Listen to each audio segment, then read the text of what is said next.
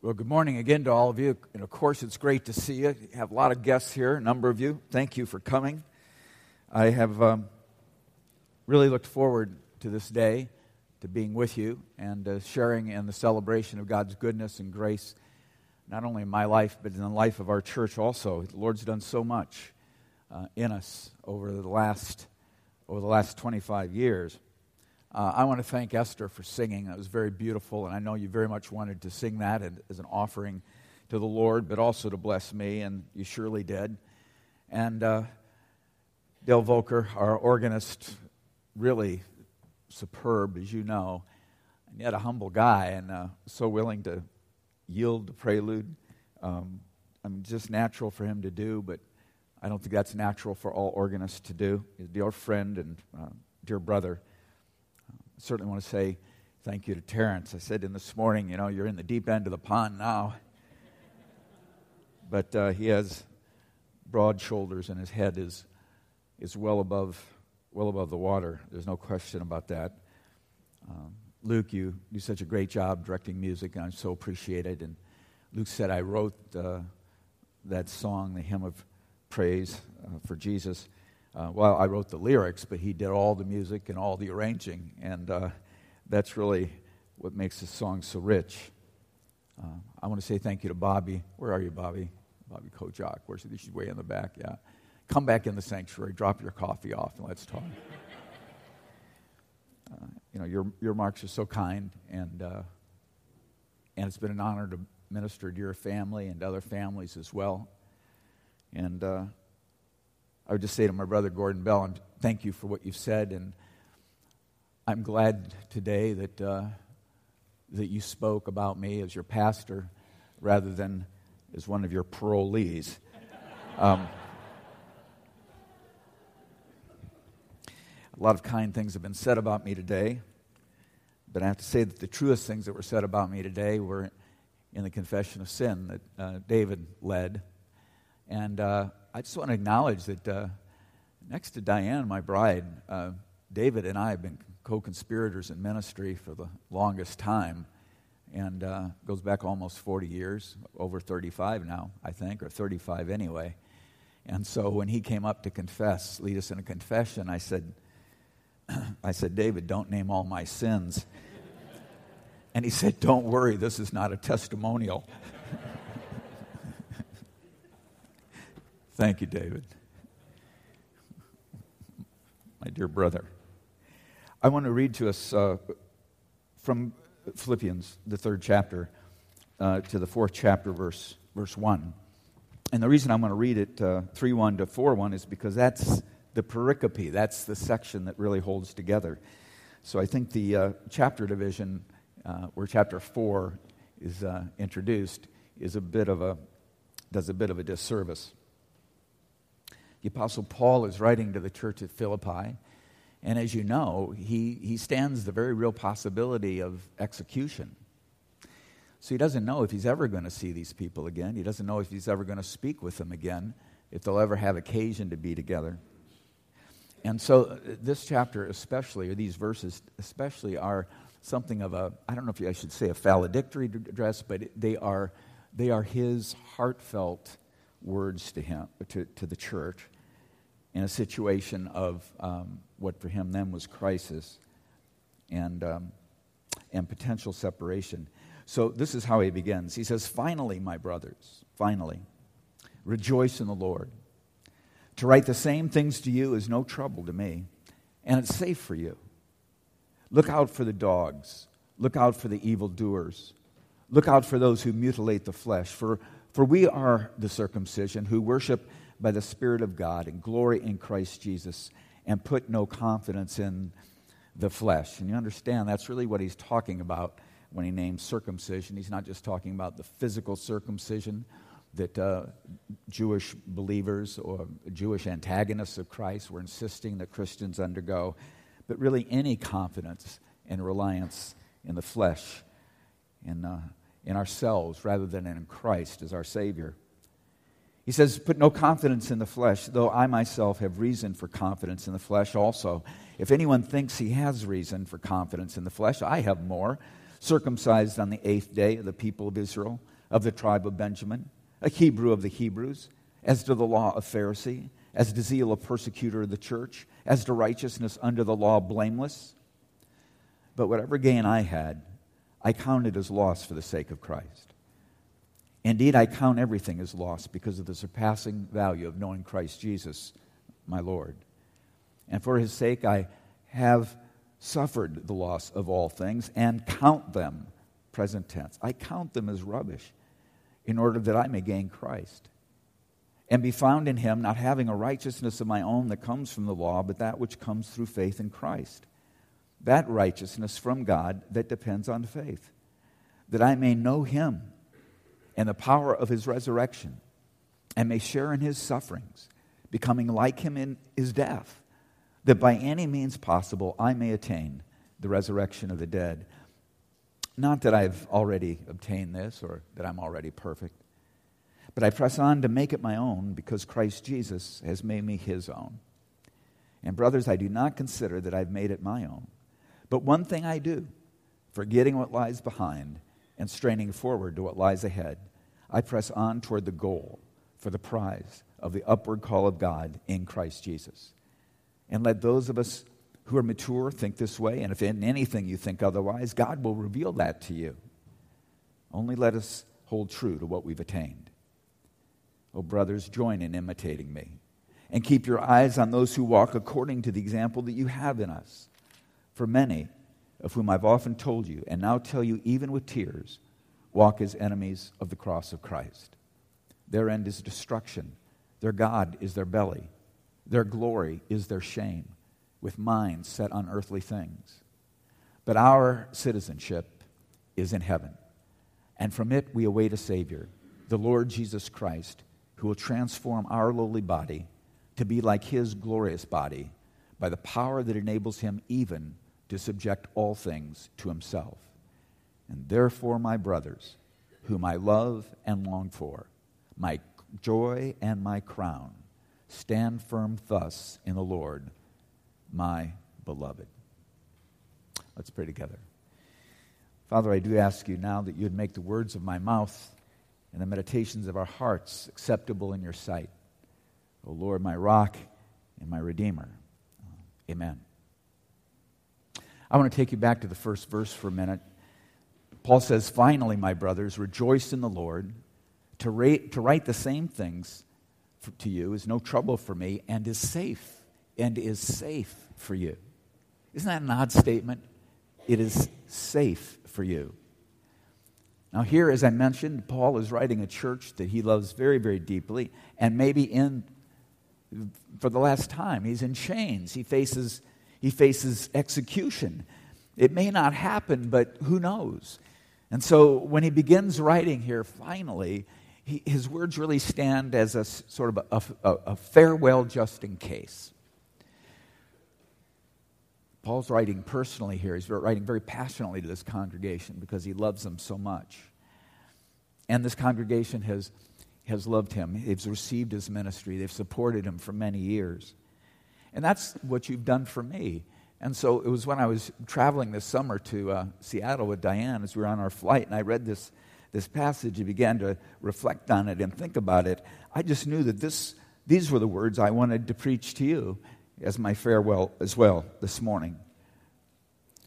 The first verse begins with rejoice in the Lord, and the very last verse, chapter 4, verse 1, concludes with, so my brothers, whom I love and long for, my joy and crown, stand firm in the Lord, my beloved.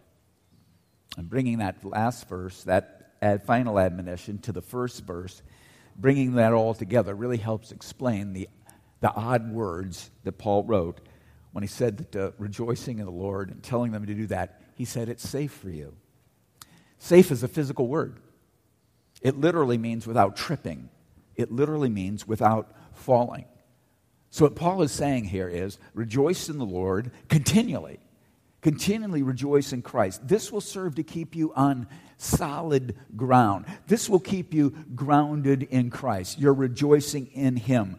This is how, drawing from the last verse in our passage today, this is how you will stand firm rejoice in the Lord. Continually rejoice in the Lord. Don't forget to rejoice in the Lord. Don't let anything stand in your way. And that's very, very clear from the verses that follow when he talks about the circumcision. He is saying, beware of anything that robs you of your joy in Christ. Beware of anything that would take from you your confidence in Christ and your total delight in him as your Savior.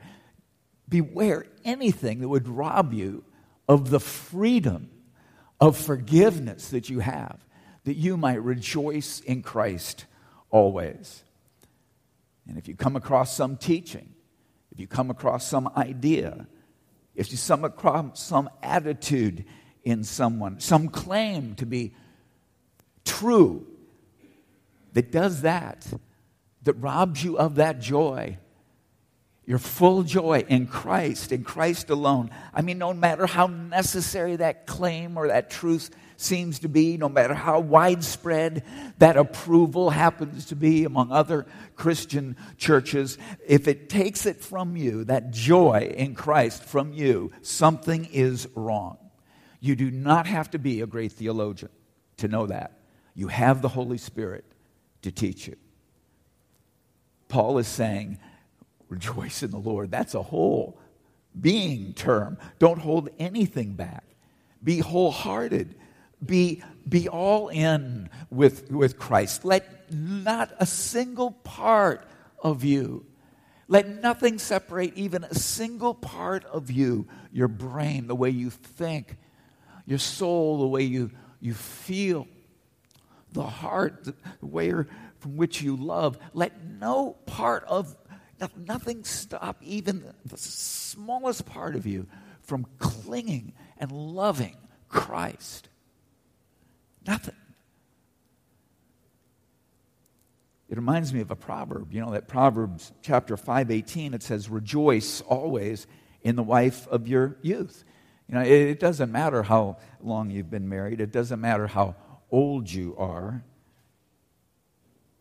It's teaching us, don't restrain, saying to us, don't restrain yourself.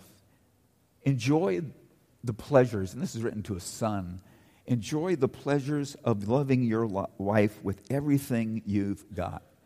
And it really is true that couples who rejoice in each other are in for a long marriage filled with so much protection. And it will help that rejoicing in one another, that entering into one another with love and joy continually will protect them and will guard them and will keep them from wicked influences that are often quite veiled. Now, this commandment to rejoice in the Lord, this is really what we're focusing on today. What does it really mean? And I just kind of break it out in three parts. When Paul says rejoice in the Lord, he's saying rejoice in the Lord for who he is. You know, rejoice in the Lord for what he has done. He's saying rejoice in the Lord for what he has in store for you. Rejoice in who he is. There is a most potent scene in Shakespeare's play, Henry V. Henry is in France with his army. And it's the day before the terrible battle at Agincourt. And the British army, the English army rather, is greatly outnumbered. So Henry wraps himself up in a cloak so people won't recognize him. And he begins to make his way through the camp of his soldiers. And he stops at the campfires to speak to the various clusters of soldiers and to listen to them and understand what they're thinking and to encourage them. And he comes upon one group of soldiers, and they're kind of trading banter back and forth. And one of them is a rough-hewn man named Pistol. And Henry asks him, "What are you?" Pistol. "As good a man as the emperor." Henry. "Then you're better than the king." And Pistol cries out like a calf bawling for its mother, "The king's a bowcock, a heart of gold, a lad of life, an imp of fame, of parents good, a fist most valiant. I kiss his dirty shoe, and from heartstring I love that lovely bully." Well, don't get lost in the details. You understand what he's saying? What's your response when your loyalty to Christ is challenged? Is it fierce joy? Is it fierce and is it joyful?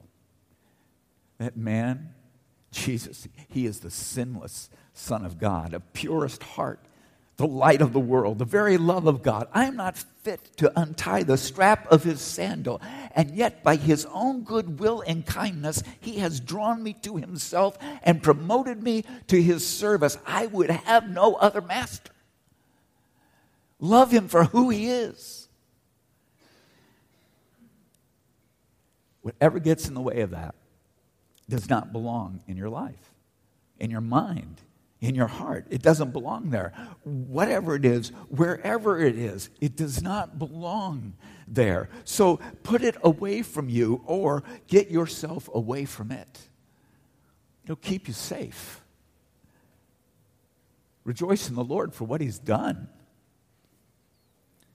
Jesus died in the manner he did in order to compel us to rejoice in him for loving us so much. Now, that may seem like a bit odd, of an odd statement. What do I mean by he died in the manner he did? What do I mean by that? Well, we talk about Jesus taking upon himself our guilt. We talk about him taking on our sin to suffer in a place, our place, to suffer the penalty of our sin. Which in contrast to life, such penalty is described as death. And in contrast to light, it is described as darkness. And in contrast to a place of beauty and comfort, it is described as a place of weeping and gnashing of teeth, a Gehenna, a foul, disgusting, choking heap of burning trash. Well, surely Jesus could have covered our sin. Surely he could have satisfied God's justice quite apart from our view. He could have done all that quite apart from our view. On some remote island, maybe, some inaccessible place. And had that happened, of course, Jesus' atonement would likely have no greater impression on us than gratitude for someone who paid a debt for us. But that's not the way Jesus made atonement. That was not the manner in which he died. That's not how God orchestrated his Son. Rather, he had his Son enter the most holy city in the world, home of the most God-favored people in the world, and all very publicly and before all who would want to see him. And it was there, rather than being received and rather than being worshipped, that he was subjected to every indignity. He was publicly humiliated, and he was executed then in the most brutal means, by the most brutal means possible. And all of this Jesus knew before it ever happened. He knew it ahead of time. He'd spoken about it earnestly. In fact, not only that, he knew more ahead of time. He knew that his public agonies would be superficial compared with his inner horrors, by which his face would become more distorted than any other man's, that would lead him to cry out, my God, why have you forsaken me?" as no one had ever cried out before. Because when Jesus spoke those words, they were absolutely true.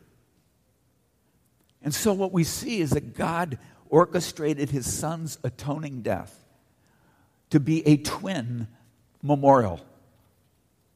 A memorial to our innate hostility toward him, that we should cause him to suffer as much as possible, and a memorial of his unfathomable love toward us, that he would use that occasion of such intense suffering to actually redeem us by enduring so much worse. The most extreme proof of our human depravity And our lost occasion was the occasion also of God's most extreme proof of his unconditional love and his determination to reconcile us to himself. I mean, how, when we understand this, can we not rejoice in the Lord for what he has done for us? To love him so deeply for it. I'm so glad Christ atoned for our sins in the way, in the manner, in the circumstance in which he did. Carrie set one of the hymns to music recently, and this is really what I'm talking about. Because he suffered in the manner in which he did on the cross, in the circumstance that he was in under the torture of human depravity, we can see that what he did was love. It was absolute love. We sing this. Here, you look at the cross. Here is love. Vast as an ocean. Loving kindness is a flood. When the Prince of Life, our ransom, shed for us his precious blood. I think of the great hymn by Isaac Watts, "When I survey the wondrous cross on which my Savior died. My richest gain I count but loss." This is Paul in Philippians 3. "And pour contempt on all my pride." The best theology is the theology of joy about Christ, is theology of joy in Christ. It is loving him. It is rejoicing in him for who he is, for what he did. Think about how Paul thought about the cross. In Galatians 2, he was writing and defending the gospel, and he did so by articulating a doctrine that we know as justification by faith, that we are saved by trusting Christ alone and not by any works that we do. Or we could expand it simply and more accurately to say we are actually saved by grace through our faith in Jesus Christ. You can hear that doctrine, justification by faith. You can hear it so often, and it can actually almost come to sound mechanical. It can almost come to sound like something that, well, no longer engages our hearts. But that was never Paul, and that was never the way Paul talked about the cross. Paul talked about the cross this way: I have been crucified with Christ. It is no longer I who live, but Christ who lives in me. The life that I now live in the flesh, I live by faith in the Son of God who loved me and gave himself for me. He's talking about the cross. He loved me from the cross. He gave himself for me from the cross. Rejoice in the Lord for what he has in store for you. I preached 2 weeks ago on heaven. And since Paul makes no apology for repeating himself, I won't make any apology for repeating what Paul said as well. And I quoted it a couple weeks ago. It is a verse that probably lifts me like no other. That eye has not seen, nor has ear heard, nor has it entered into the heart of man. All that God has prepared for those who love him. You know, we see in a mirror dimly, but the fact heaven is veiled to us in that way really is, I think, for our safety.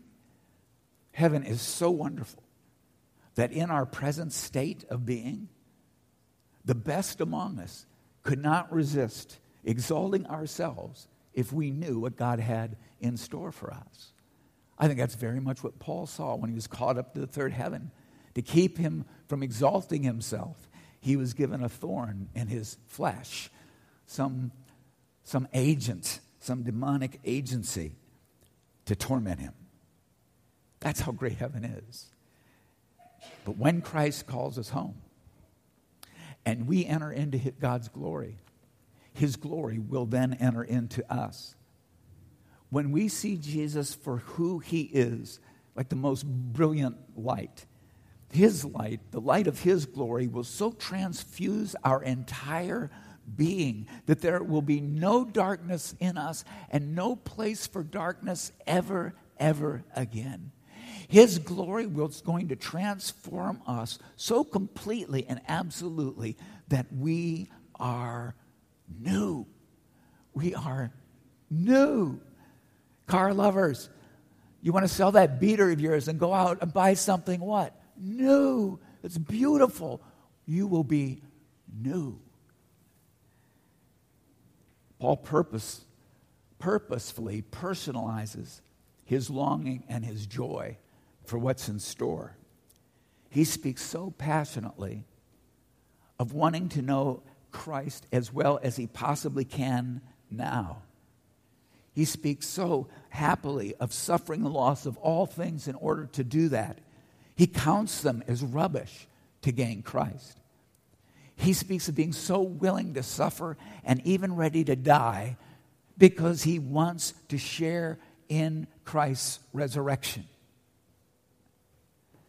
Yet at the end of verse 11, he pauses in the midst of this beautiful soliloquy as if to look directly at his reader. He talks about all these things he wants to do and this knowledge of Christ and all he's willing to give up and all he's willing to endure. But then he says, not that I've already obtained it or am already perfect, but I press on to make it my own because Christ Jesus has made me his own. And then he repeats himself, brothers, I do not consider that I have made it my own, but one thing I do, forgetting what lies behind, straining forward toward what lies ahead, I press on toward the goal of the upward prize and call of God in Christ Jesus. And I have to tell you that living this way is really living in the joy of the Lord over what he has in store for us. And this, too, is safe for you. This is your safety. I entitled this sermon Bonus Time because Paul's words weren't only his farewell, just in case his life was soon to be taken. As we read these words, they also include his testimony of how he intends to go on living his life, and we just covered that. Forgetting what lies behind, straining toward what lies ahead. It includes his testimony of how he intends to live his life in the event his life is spared. He's talking about how he will spend his bonus time. If he gets bonus time, this is what I'm going to do with it. And for me, retirement means bonus time. And I want to say that I'm very deeply grateful to the Lord, and I'm very deeply grateful to you for giving me bonus time. And it is a new opportunity to press on toward the goal for the prize of the upward call of God in Christ Jesus. But when I say that, it's not only an opportunity for me to press on, it is an opportunity also for you, so that we press on, whether we're together or whether or not, so that as we press on, we can continue, even absent from one another, to boast of each other in the Lord. And all the more on the day that we stand before him together in heaven. Imagine that day, standing before him together in heaven. And I want you to know that it would be my greatest privilege. It would be my great honor when I am there in heaven to be standing beside each of you. You're my church. To be standing with you would be great, great honor. And as Paul looked forward to that day with people whom he'd loved and who'd loved and served him, that's a day we all look forward to also together. God bless you. Thank you.